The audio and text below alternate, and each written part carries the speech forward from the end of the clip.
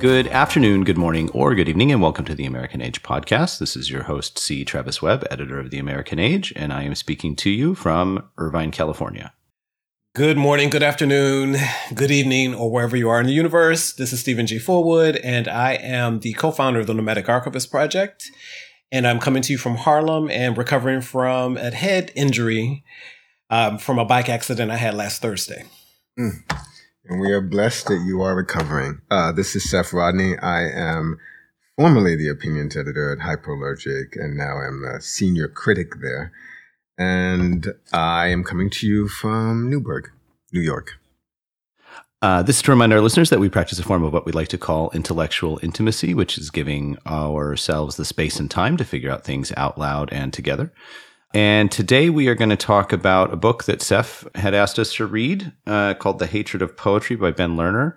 I'll let Seth, we probably don't need to do a full gloss of the book because that'll be the conversation, but I'll let Seth kind of introduce us to, why he wanted us to read this and how he found it. So take it away, Dr. Rodney. Thank you. I was given the book by one of our frequent or regular listeners, an artist who I really adore, Nadine Farage. And Nadine gave me the book, I think it was years ago. Everything seems like it was years ago. And I don't recall the conversation that we had when she gave it to me. I think it may have been might have been the same time when she gave me a piece of hers that I now have hung up in my bedroom. But I remember thinking that it was somehow important. So I had it on my desk for a long time. And one day when I was going to work, I have an hour and a half train ride to get from where I am into the city. I figured I'll just start pecking at it and see what it gets me. And so I started reading this book, The Hatred of Poetry. And in it, Ben Lerner makes the essential argument he's making is that there's a way in which poetry always fails, and he begins this argument by telling an anecdote when he was a kid in grade school, ninth grade, and was told to memorize a poem to deliver to the class.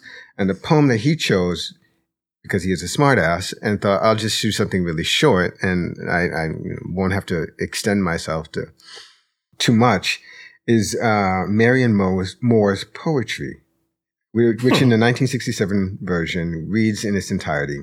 I, too, dislike it. Reading it, however, with a perfect contempt for it, one discovers in it, after all, a place for the genuine. So he starts off here and he goes into talking about why Plato thought that poets would absolutely be banished from his republic because of a corrosive sort of influence. And he goes into various historical defenses of poetry and essentially says that poetry makes a space for that music of the spheres that most of the time it just doesn't manifest. He talks about how reaches for, right? Reaches for, because it's the reach. It reaches for. Right. It's just about this transcendent gesture, but it never actually gets to transcend. Never lands. Right. So poetry is always kind of a failure. But he says that it's important because in sort of constructing our perfect contempt for poetry, what we're doing is realizing that it does point to something beyond ourselves. And then when we are asked to sing, we can sing something of an approximation of that transcendent idea, that transcendent being, but only an approximation of that. So there's a lot more to the argument, but that's kind of it in a nutshell. I wanted to start off, as I indicated to Travis before, with this, part of the argument that he begins to make on pages 7 through 8. He says, poetry arises from the desire to get beyond the finite and the historical, the human world of violence and difference, and to reach the transcendent or divine.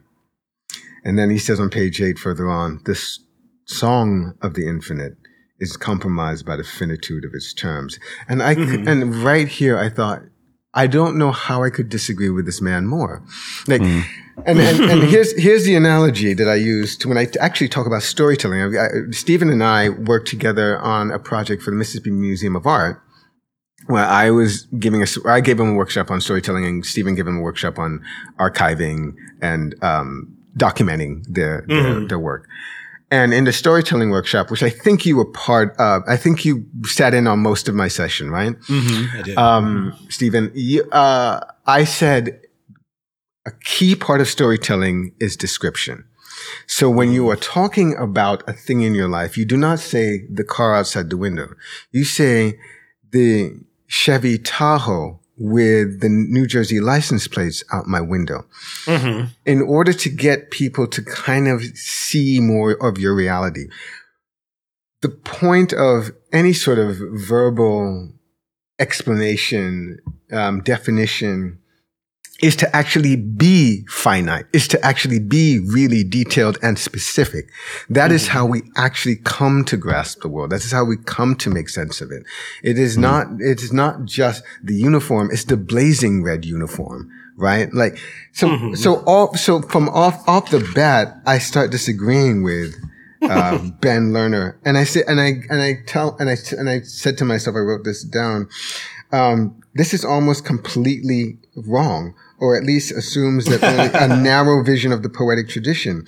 Some poems are about confession. Some are written not just to play with the language. Some are about precisely dragging you through the muck and mire because they come from a world of pain, and that ugliness is in some ways meaningful.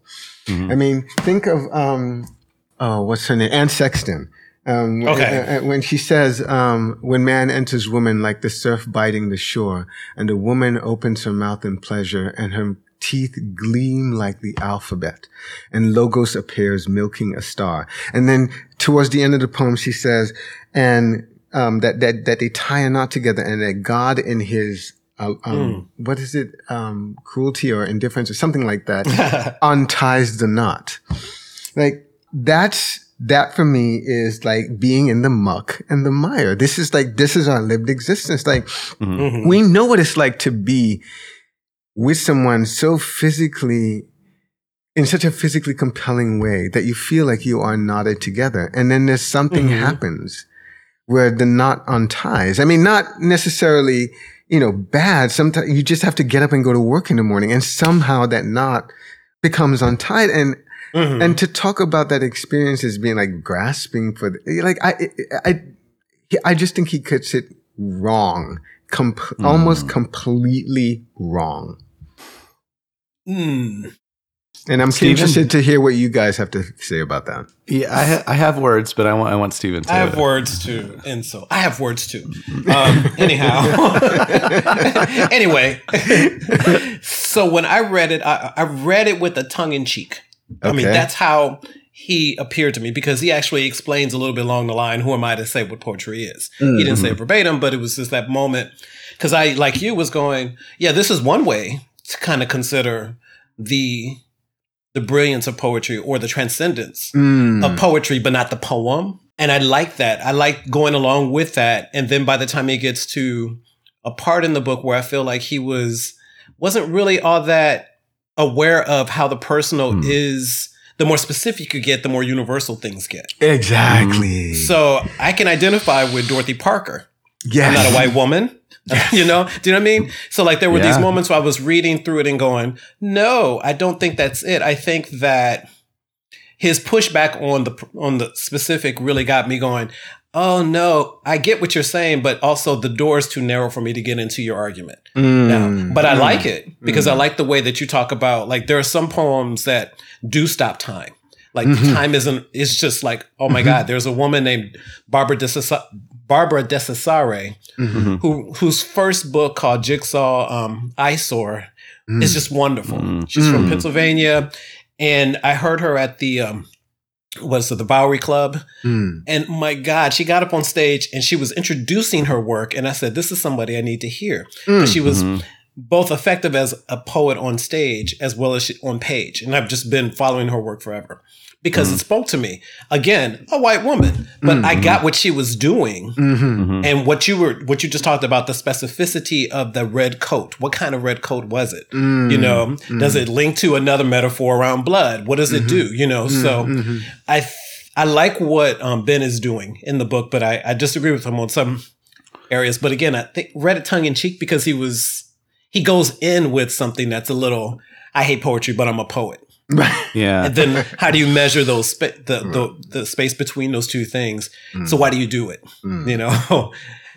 And so there's other things I want to say about the notion of a published poet versus just someone calling themselves a poet, because it felt it was fun and silly to me. And then also it was like, yeah, no, I completely get it.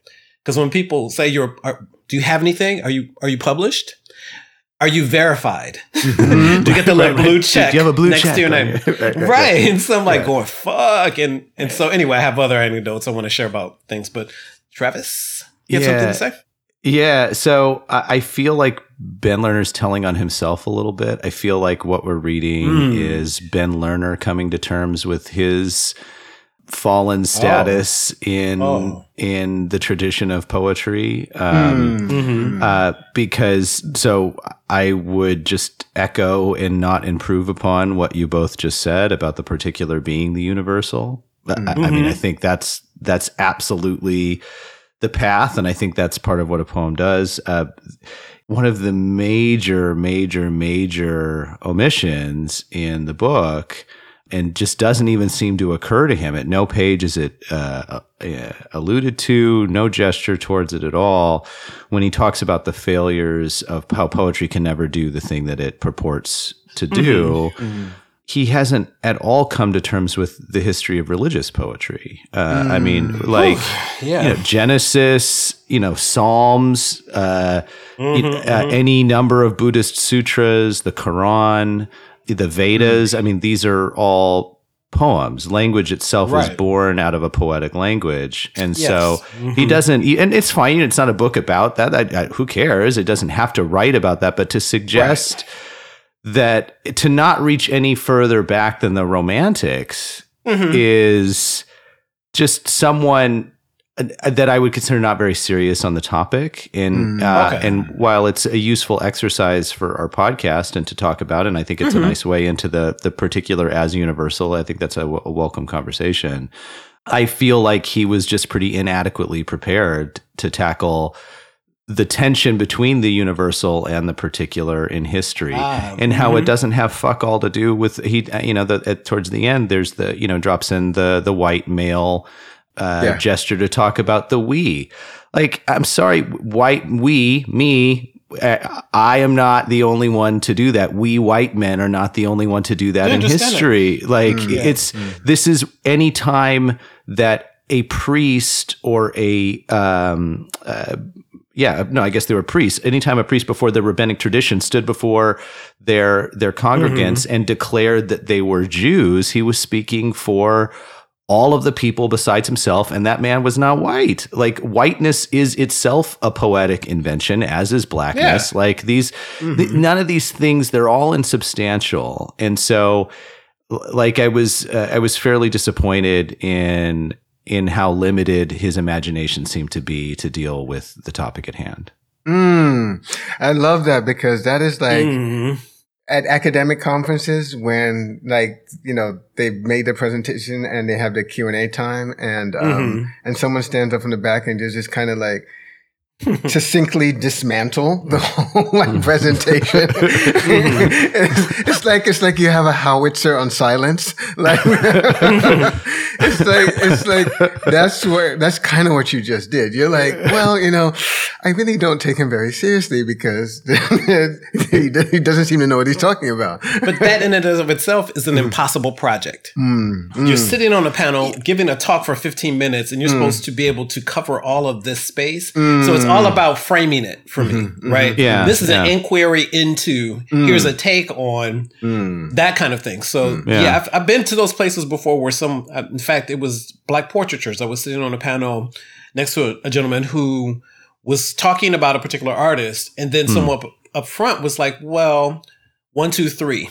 there are 3 things you didn't mention or say something about this artist. And I felt like, yes, and how specific were they to his argument in general? Right. And I didn't feel like they were because he was taking an aspect of it, but I think she wanted to catch him. Mm-hmm. So I don't know how honest she was being. Mm. And I also feel like sometimes people take that opportunity to go, well, you didn't describe the 15th, 17th century, blah, blah, blah, blah, blah. And I go, you're just playing around. You don't have any, because you could frame that in a different way. You could have framed it as a question. Did you know about this? Or I was wondering what you thought about blah, blah, blah. And I've seen people do this better.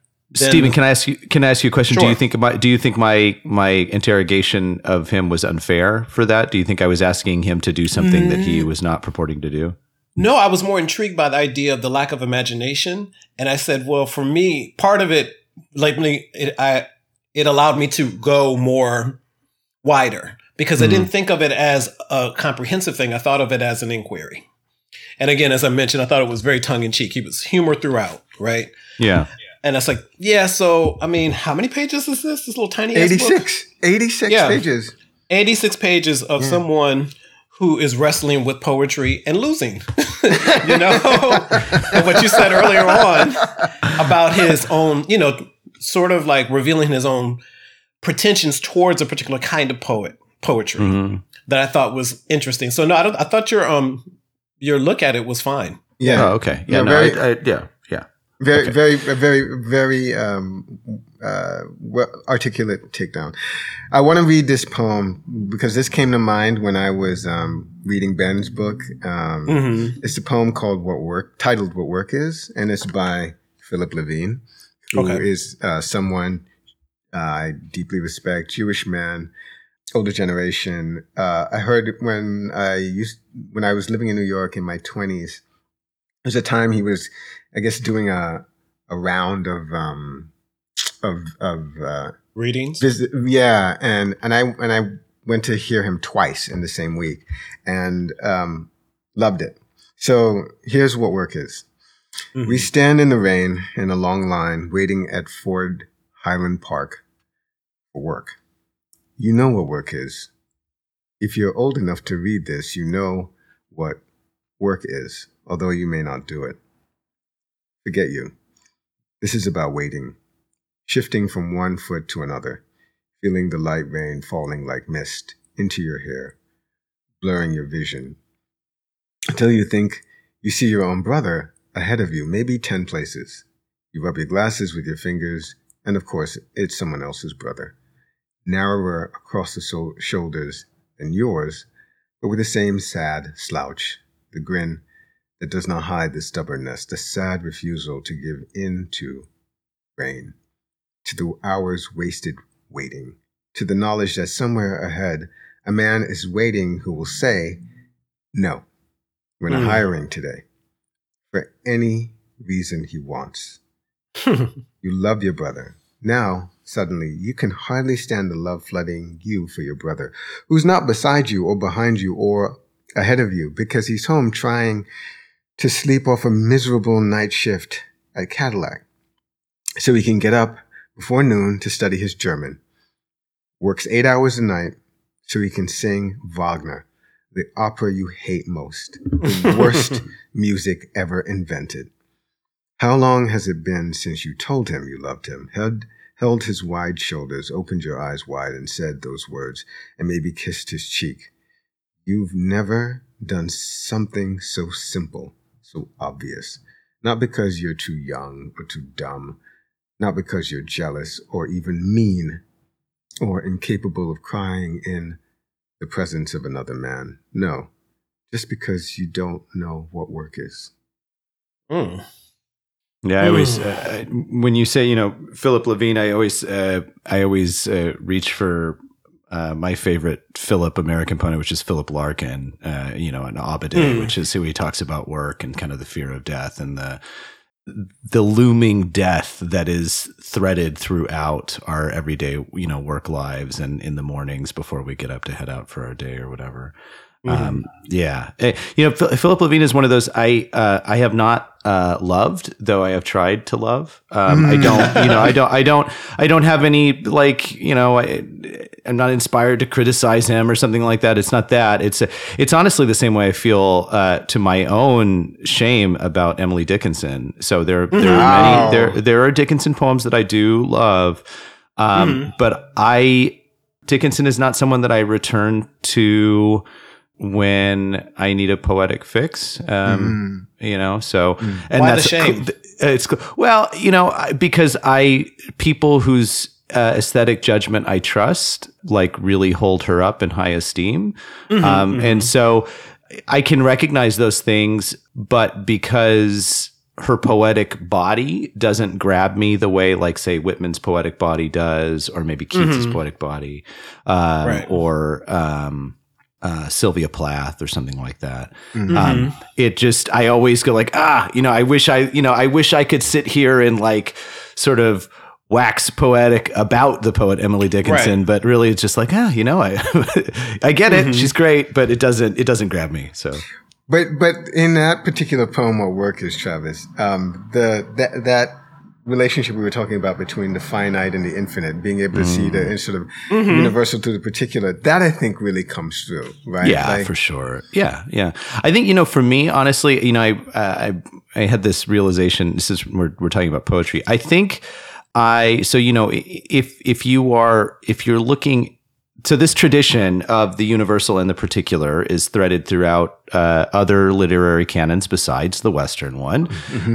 It's all through South Asian poetry as well. And if it were several years ago, I could remember the actual term for the two different types of poetry, but unfortunately, that's not ready at hand for me right now. But there is maybe smriti and shruti, but I think that relates to something else. But basically, there's the poem, there's the invocation that reaches for the universal through the particular, kind of through the ruddy particular. And then there's the poem that reaches through the universal to the particular. So, there's sort of two directions.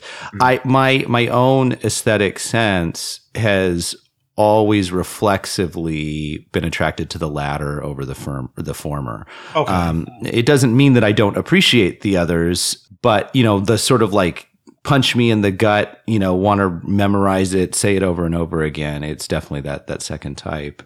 So, and, I would say, I know it's problematic to map an American writer onto that, but if you were to look at Dickinson, I would say Dickinson definitely is a lot about, particulars, and then sort of through her particulars, you find the universal, as opposed to Whitman, who's kind of more explicitly reaching for it. So. Yeah. I think that's a good way to talk about them, because I find with Emily Dickinson, and my problem with her is that her almost every poem can be sung to the tune of the Battle Hymn of the Yellow Rose of Texas. Okay. Do it. That actually don't do that. That might just ruin it for you. But what happens is in some of those sort of ellipses and some of those dashes and some of those sort of stuttering thoughts, you can feel her reaching for something that's slightly otherworldly, slightly mystical, slightly, for sure. Yeah. Yeah. I mean, I actually really appreciate her, after death, a formal feeling comes. The nerves sit ceremonious as tombs, the stiff heart wonders, was it he that bore in yesterday? Or I don't remember the whole thing. But that poem, at the end, it's whoa. She's definitely reaching for something beyond herself, and compelling. Yeah. And I definitely, admirable, yeah. And there are poems of hers that do, punch me, but just in general, it's not what normally does it for me. What did you guys find useful? A lot of times if I read a book of criticism, which this is essentially an essay, it's a critical essay. I mean, a fairly thin one, but that's what that's what we have in front of us. I try to reflect, especially if it's on things that I that are meaningful to me. I try and reflect, well, how has this kind of enlarged my own vocabulary? How has this enlarged my point of view? How is this how is this going to help me read better in the future? How is this going to help me understand this poet or writer better? What did you guys think? Did this book do any of that for you? Would you take anything into, the next book of poetry that you happen to pick up, or the next poem you find online? Or I don't think intentionally, like maybe it's in the back of my head, but I think that some of the things, I enjoyed the exercise. I liked reading it and laughing along with some of it and disagreeing with some of it. But also it made me that much more firmly on my own side about what I like and what I don't like with some poetry. It's as simple as that. It's like, I was thinking that the conversation we're having right now, in a way, is a smaller conversation within this book. I'm a poet. I'm not a poet. What do we think about these things, right? And so early on, I wanted to ask you both, and so I'll let Seth answer as well about what he's taken from it. But in short, I love some of the more poetic moments that I continue to feel sometimes don't come through writing, they come through images. So I love the surrealness of an Andrei Tarkovsky film. I love the cinematography. And so it gave me space to kind of go, oh, that's why I think the way I think, is that stuff right there gives me a lot more space than sometimes written poems. I like hearing it more. I think it transcends the form of the writing. And sometimes when I'm reading, there's a woman named Cheryl Boyce Taylor who I published back in 2005. Her book is called Convincing the Body. The poems are so rich and descriptive. It's a great title. She recently published a book called Mama Fife's, I forget, oh God, I hate this that I missed. I know Mama Fife Represents, and she is the mother of Fife of a tribe called Quest. He passed away in 2016. Okay. Yeah. And she wrote, so it's a book of grief. It's a grieving book. It's a poetry. There are letters, excerpts from letters from him when he was a child. There are photographs. It's a wonderful book. I love it. And we've done a couple talks about it. In fact, I'd recommend you definitely buy the book. If you really want to hear what grief sounds like through this particular person, how she's framing it. But I remember hearing her say the page poet and the stage poet, and she felt like she excelled in both. And I agree, because I can hear her. And sometimes it's hard to hear people whose language is unfamiliar to you, or whose culture is unfamiliar to you. But I think what they're talking about is familiar to you.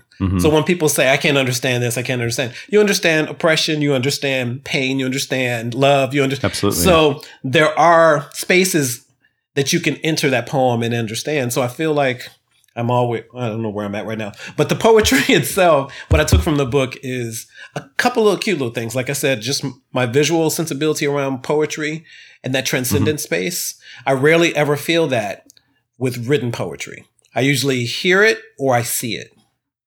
And so I think this book kind of opened that up for me. There's one part of the book, and I had said this before to Travis, that I read the book a week or two ago, and then I wanted to reread it and highlight the portions that I wasn't able to on the first reading.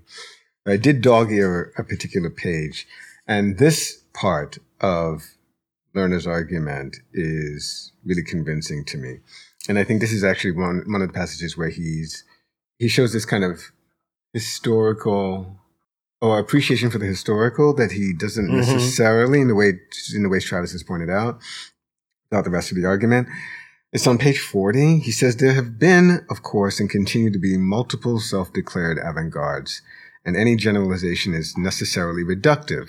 Often the term is just used to describe formally experimental work. But for our purposes, we can say the avant-garde hates poems. It hates existing poems because they are part of a bankrupt society. Literature has, quote, magnified pensive immobility, ecstasy, and slumber. We want to exalt movements of aggression, feverish sleeplessness, the double march, the perilous leap, the slap and the blow with the fist, unquote. Thus, the Italian futurists, and I think he was quoting them, often considered the first important vanguard movement. Thus, the Italian futurists often considered the first important vanguard movement. Life is a lie, And poems have been the flower of that lie, and they function to glorify or compensate for existing relations that must be destroyed. I love that.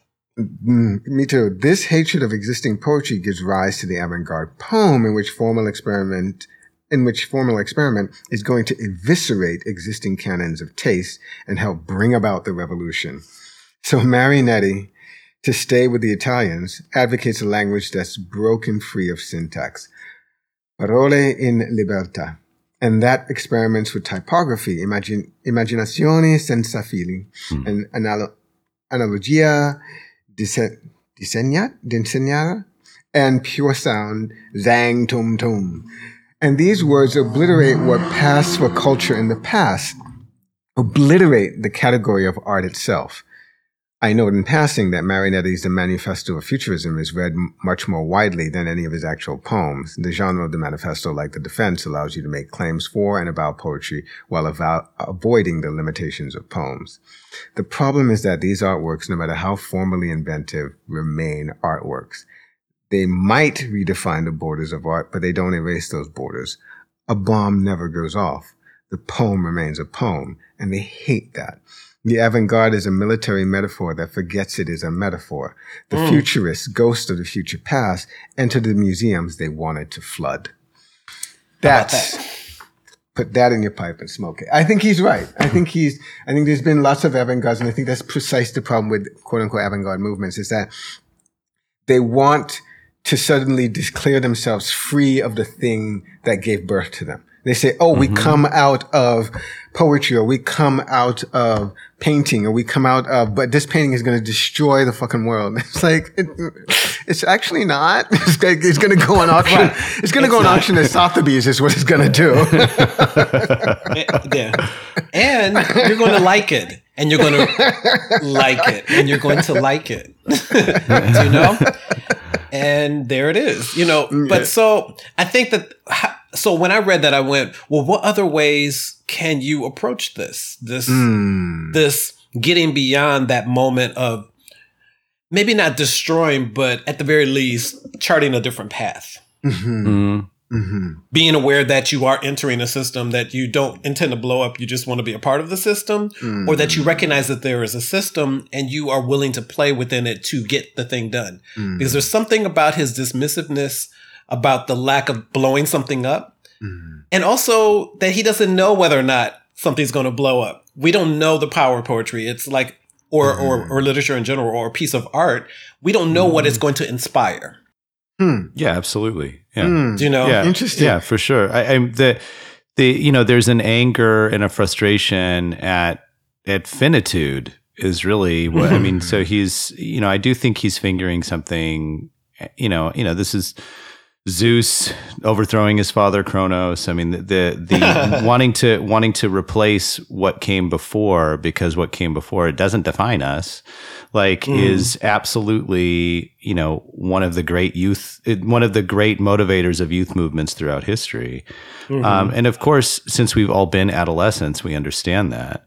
And Stephen's right, though. Sometimes it works, right? Sometimes you do actually overthrow the pre-existing form. I mean, this is how we end up with new linguistic regimes, and how you end up with new international languages, or how you build a nation, right? We're, the state of Mexico, you're all going to speak Spanish, and Quiche is going to die out. I mean, this, in that way, it does happen that way sometimes. But I was going to say, even though Steph, I take your point. You're absolutely right. Mostly what they're just doing is reproducing art that is then itself going to become an object, a commodity to be scooped up into the system. So, I don't really have anything other than.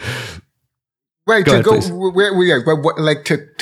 paraphrase you, Travis, what other moves are there? What's the next move? Yeah. What are you going to do? I mean, literally, one of these guys, I forget, and I should know his name. And the only excuse I have is that I'm not actually an art historian, but one of these guys canned his shit. Canned shit. Yes. And now the canned shit is in some museum somewhere. I mean, it's the reduction to the point of absurdity, right? Like, it's like, you are not getting out of this fucking box. Like, and this is partly why, and I know that, I have this attitude because at heart, I am, pessimistic, about our prospects.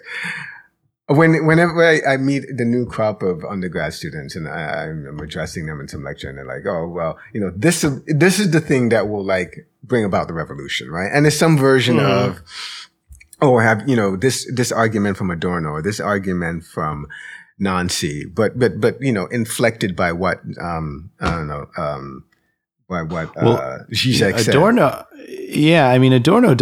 So you're not saying Adorno because Adorno and Marcuse definitely at the end thought there is not going to be. You can't really overcome those systems because it just gets recuperated. Right, but what happens is that they get recruited by some young master's or undergraduate student. He's like, yeah, but what Adorno really meant, or what Adorno missed was sure. Right. So there's every generation thinks that they can become the avant-garde and can Thank goodness.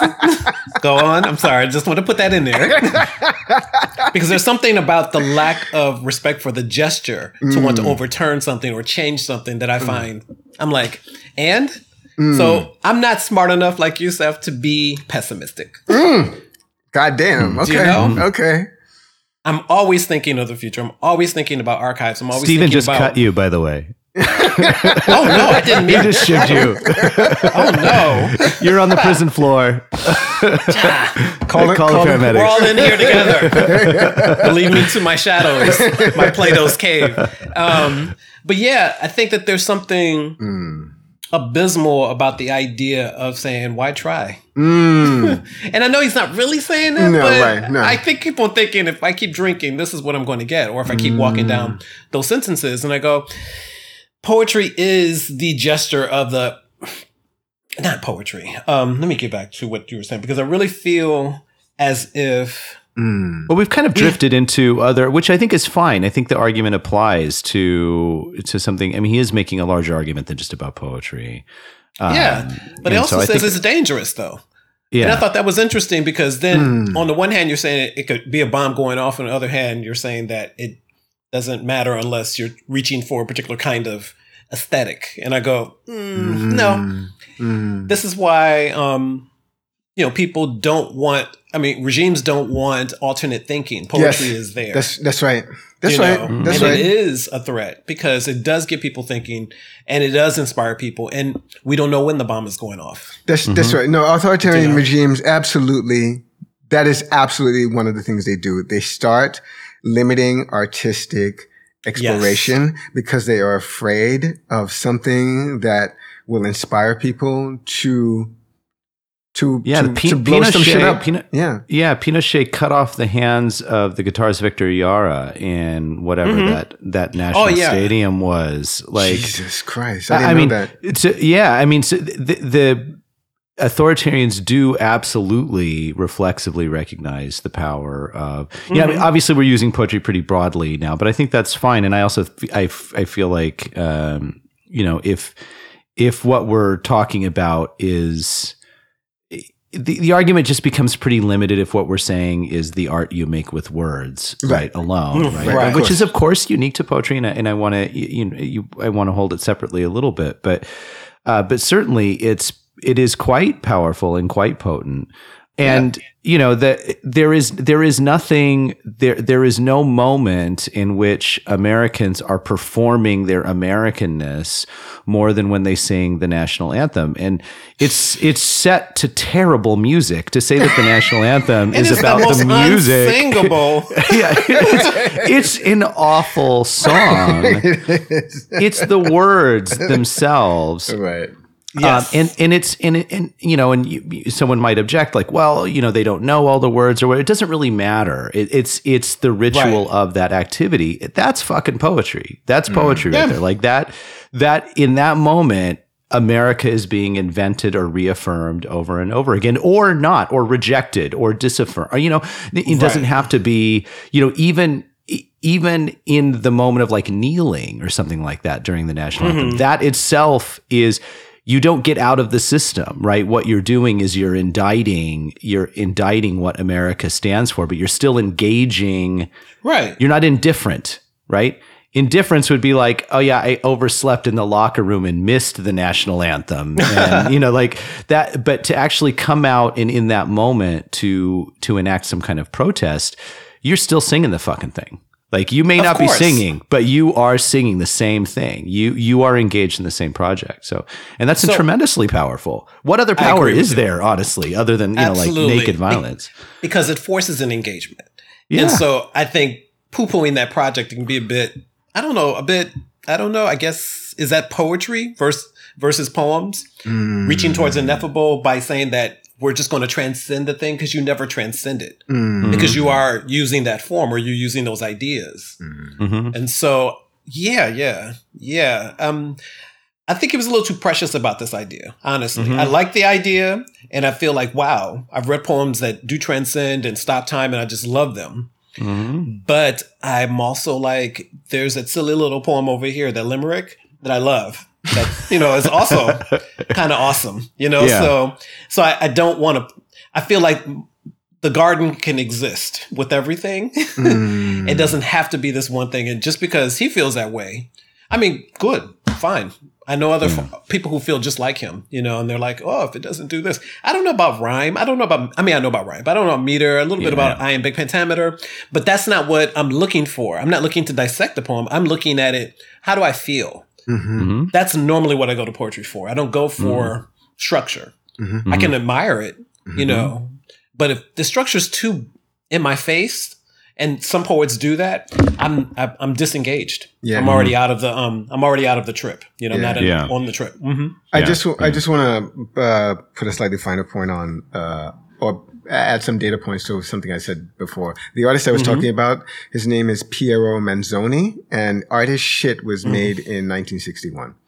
And the poem I referred to by Anne Sexton is titled When Man Enters Woman. And the last stanza is, this man, this woman, with their double hunger, have tried to reach through the curtain of God. And briefly they have, though God, in his perversity, unties the knot.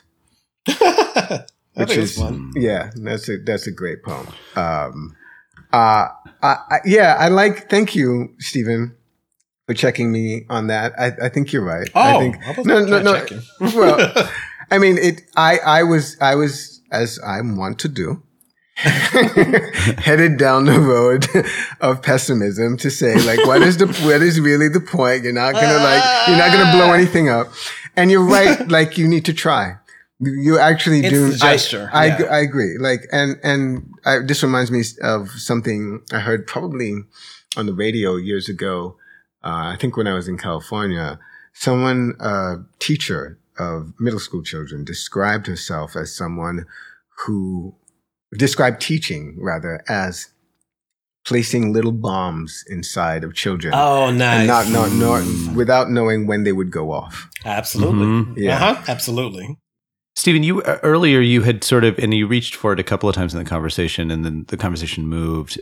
You talked about the being a published versus unpublished poet. That seemed to provoke you a little bit. What was the? Yeah, good. It was fun because it's poetry, I think, has such a small audience in general. Yeah, right. Such a rarefied small audience, and there are different pockets of them. More than half our listeners aren't going to listen to this episode now. Exactly. Like, poetry for what? But hopefully they will, and they'll find something useful. But so when people, in the book, he talks about, so published poet, people are asking you, do you have anything published? Because then that verifies them, as I mentioned, this idea. So what I felt was like, again, these sort of like brackets around poet. So you just can't be a poet for poets. You got to do something important. Like I remember having a conversation with my best friend's father once, who was like, so you decided to kill the poet to go to library school or to be a librarian. And I remember feeling so incensed and so angry, and I only found the words for it last night, which was, I was hurt by the idea that he felt like I couldn't be an artist, that that I decided to do this thing over here when I was laboring, trying to do both and other things. I was just trying to be an artist, but that the very comments like his, the way I read it, was that, and he's a trickster figure, by the way. I love him to death. He's always throwing little bombs here and there about what people should be up to. He's a very smart man. But I felt like I wrote a poem about it. I couldn't find it last night about I can't kill the artist, but I have to eat. I can't, it's not like you can eat off of this. I need to, and also I need the space. I have a Walt Whitman sensibility too. I'm just like leisure. Yeah. I want to sit here and chill and write. And, I like the way that the author Ben Lerner, framed this idea of how Walt Whitman was, too many details might have put people off, which I disagree with, but I like the idea of how Whitman was writing these poems. Anybody, everyone, and moving folks to even different kind of lyrical styles of poetry, So I love that, but also feel like every time I look at Whitman, I'm just like, yeah, we would have been sitting around drinking, laughing. I want the James Baldwin. I'm writing. Maybe some other things too. I mean, maybe some other things. Let's be honest. Yeah, I know. It's not settled. Things. I know. Right, exactly. It's not settled, but who cares?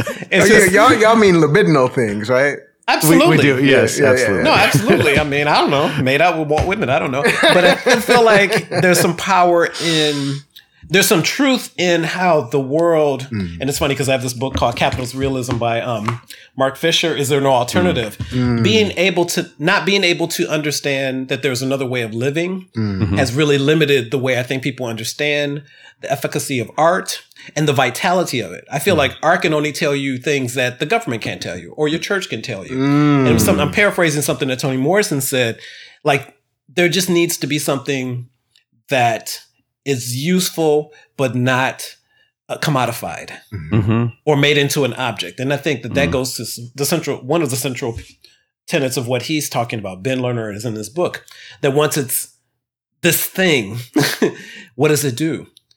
Is it going to sit in a book on the shelf and no one's going to pick it up? I feel like, I don't know if you guys have had this experience, but I picked up books that I didn't know anything about and in poetry, and it just transformed the way I saw things. I was like, I love this writer. I love this thinker, and I'm just so excited about the discovery of something rather than just, I need to do this to be this so that I can make money, so that I can have a toilet. Yeah, a private absolutely. Toilet. Yeah, I just want to be as bare and as raw as possible. I don't want to be bothered. I want to have a door. Yeah. So, but Stephen, just to kind of nudge you back towards that question, what was your issue with Lerner's distinction between published and unpublished poets? Thank you. That an artist must always verify or make him, her, or themselves visible and meaningful to someone who's asking that question. Like it's not a process. Like you don't, I'm a poet. That, remember that proto-fame thing he talked about? I think I forget it was one, but which I thought was really interesting because over the years, I've listened to people tell me they were poets, but no, they write poetry, but they were poets. Right. Therefore, sort of making that space a little gray, because once I step into poet, then what are the expectations? Have you published anything? Can I read what you've read? And I don't feel like that when I feel like that sometimes when I tell people I'm a writer, but then I could just point them to something on the internet. Go ahead, get crazy. Archivist throws them into craziness. But anyway, back to the poetry thing. There's something really, I think, bubbling under the surface around someone who might have alternative thoughts about the way that we're living. Do you know? Yeah, I do. I think that's where the tension is. And I do think, it's a pretty productive tension, and there are other ways to take it than Lerner does in almost the exact opposite direction. So Annie Dillard in her book about writing, and I forget the title now. I can look it up. She's brilliant. Writing Life or something. Yeah. Okay. She talks about how, one of the funny things about being a writer or something like a poet is you could say at a certain age, oh, I'm a poet or a writer. Yes. And not have ever written anything or not ever have actually completed a project. It's actually so ready at hand at a certain stage of development that, it would be surprising if you walked across your college campus and didn't run into a poet, even though they had not, ever actually written a poem. And she said, think about how strange that is. Like if you met someone that said they were a firefighter yet had never fought a fire. Right. And so, there's something insubstantial about the activity itself. And so, which is kind of, Lerner's picked up on the same thing, but they kind of run in opposite directions. So for him, it's the self-conscious sheepishness of not being a more productive member. Right. And for Dillard, it's how ready at hand it is to make a proclamation about what you are without actually having produced anything. Mm. And there is that tension there because, it's sort of the, to make a deeper connection. It is, I've always, or at least in my adult life, I have felt that there is a continuation of a shamanic tradition. I'm not the only person to say this or feel this way about poetry, a certain kind of poetry. Actually, let's not even do it all of it, right? Because you have to both be attached to a society and supported by society in the way that you're describing, Stephen. You gotta, have a door. You have to have things to help take care, to eat and sleep and all the rest of it. Right. Mm-hmm. And it is the most intensely private activity. It's just you and the language that you were born into or that you chose later in life. And you're just wrestling with the angels. Like there's nothing more ethereal than that activity. Like your antagonists are invisible. There's no lexicon for it. Like no dictionary can capture all of the words that there are that you can bring to bear, all of the sounds, all of the syntax. And so the activity itself is this weird amalgam of needing to be in the society, because if your ass was out in the woods, you wouldn't be writing poems, you'd be trying to survive. Exactly. It suggests a leisureliness of spare time, right? It suggests all this when it's completely not true. Right. Yeah. It's completely not true. Right. Yeah. So, so it is a very productive tension, I think, to, it is a wedge to think with, I think, that tension between the two. I like it too. I like the tensions. Yeah. And there's one more thing I want to discuss, which bothered me, but in a good way. He says this on page 17. Plato concluded, ellipses, that there was no place for poetry in the Republic because poets are rhetoricians who pass off imaginative projections as the truth and risk corrupting the citizens of the just city. So I've never taken a course on Plato or Socrates or pre-Socratic thought. So my grip on this stuff is really tenuous. I think, Travis, this is your wheelhouse, so you could probably help me out here. Right. But basically, the Republic is this imaginative construct, right, from Plato of like the sort of, in some ways, ideal society. And what he just described there, I think if we were talking about our society, we wouldn't be talking about poets. We'd be talking about like Alex Jones. That's who he does not want in the Republic. Like he does not want Tucker Carlson, right? Like he does not want the guy who's on the street corner saying that most of the black men walking around today aren't the original Asiatic black man, but there's some corruption of that, like that idyllic warrior poet. That's who he's talking about. And is he? Isn't it? So I think Seth is on to something there, because they're obviously talking about two radically different moments in history, right? So who can control the discourse? Who gets to talk? I mean, that's really ultimately what we're talking about. Who gets to talk? Right. And in the ancient Greece, they had this thing called a skeptron, which we get scepter from. And the person, like when they were in it's kind of their pre-state level, a chieftain, right? So, which is a stage of social development. The person who held the skeptron got to speak. So, kind of like the talking stick is the native, the Native American tribes equivalent.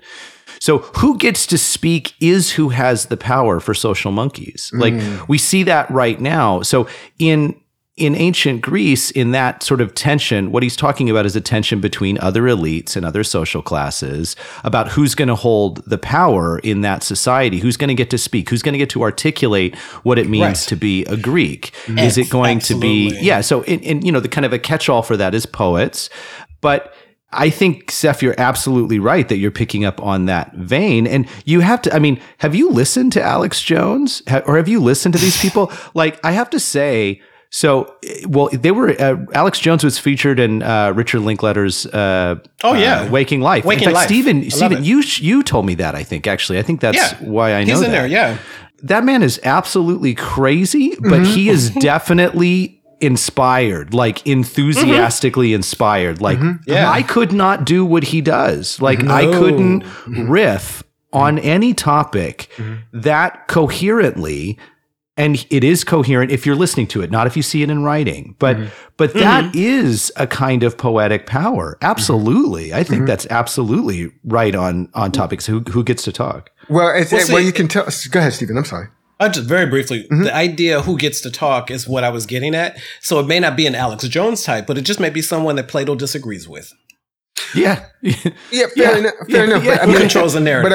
But I want to say, like, Alex Jones, or the Alex Jones type, is a particularly corrosive agent for our culture, because what he precisely does is makes it, well, first of all, the power that he has, Travis, can also be seen in the number of followers he has. Sure, like, look how many goddamn people listen to Alex Jones on the regular and buy the snake oil that he's shilling in all his programs.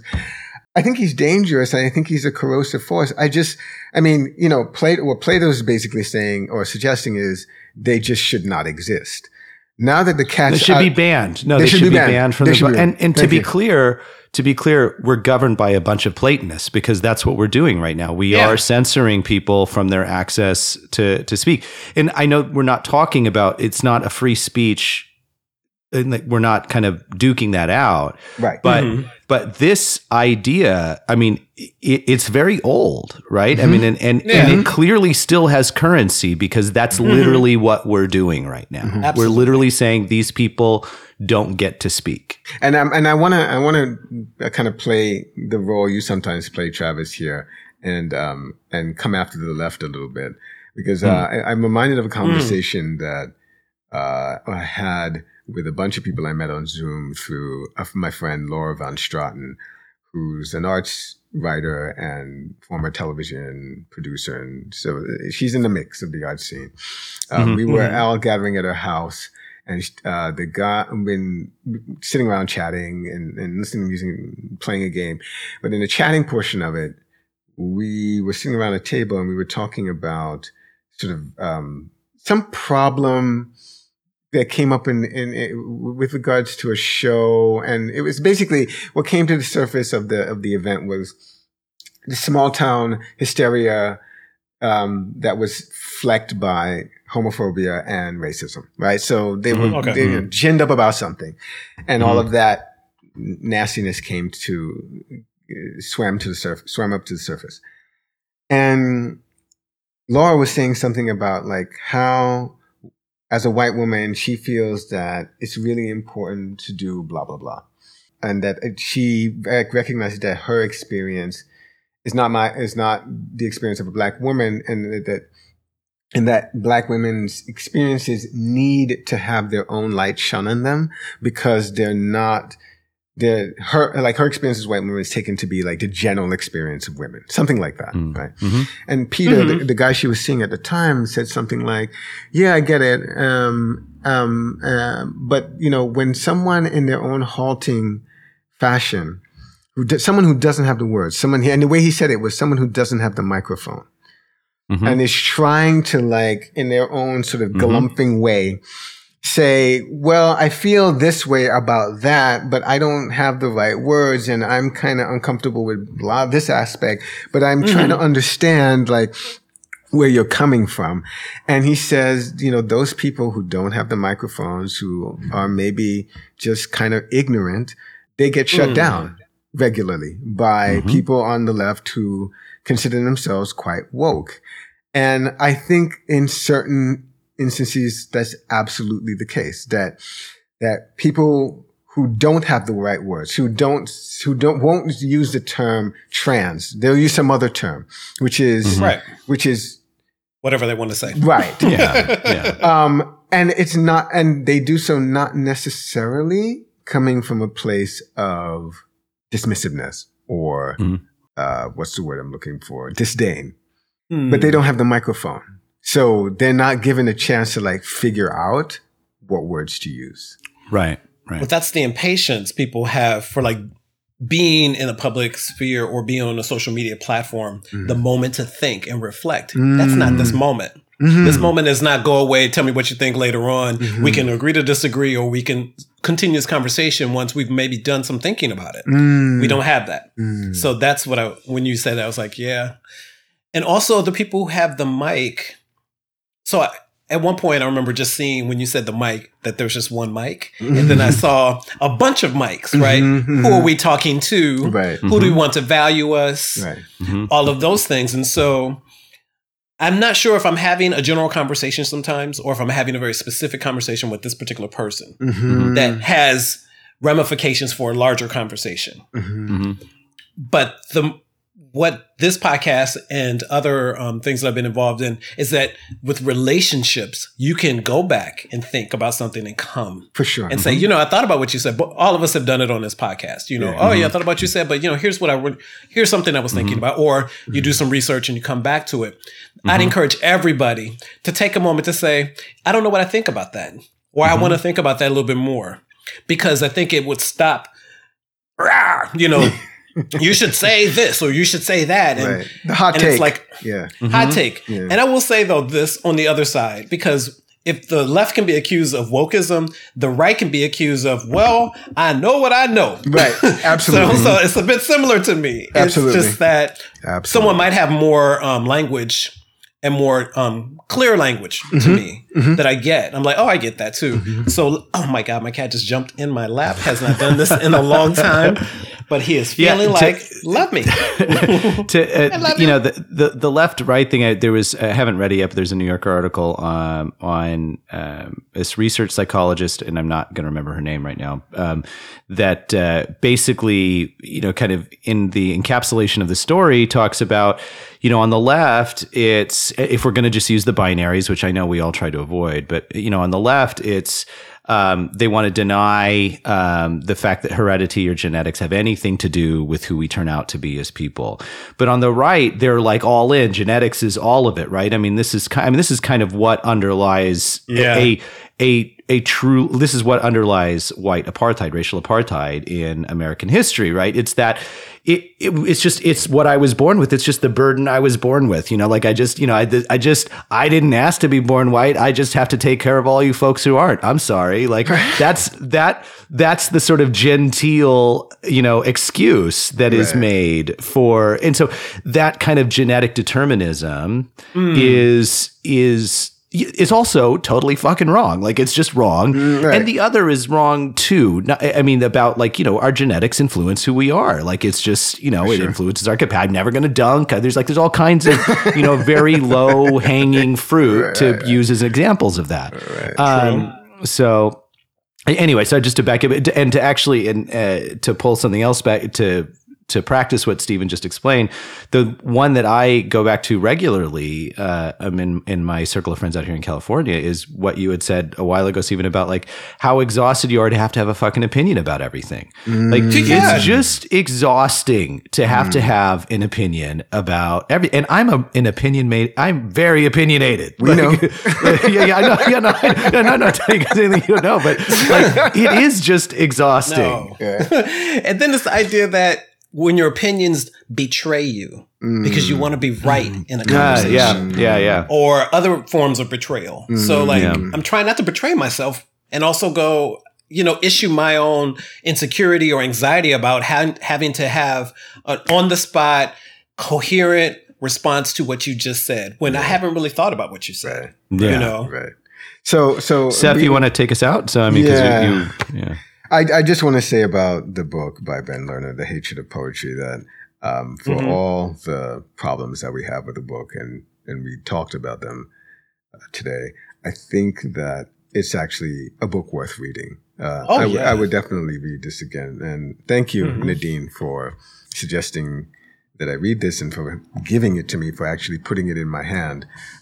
Because I think in some ways it has along with this conversation, really enlarged some sense of why I really still appreciate the fuck out of poetry, because it actually can do some things that nothing else can.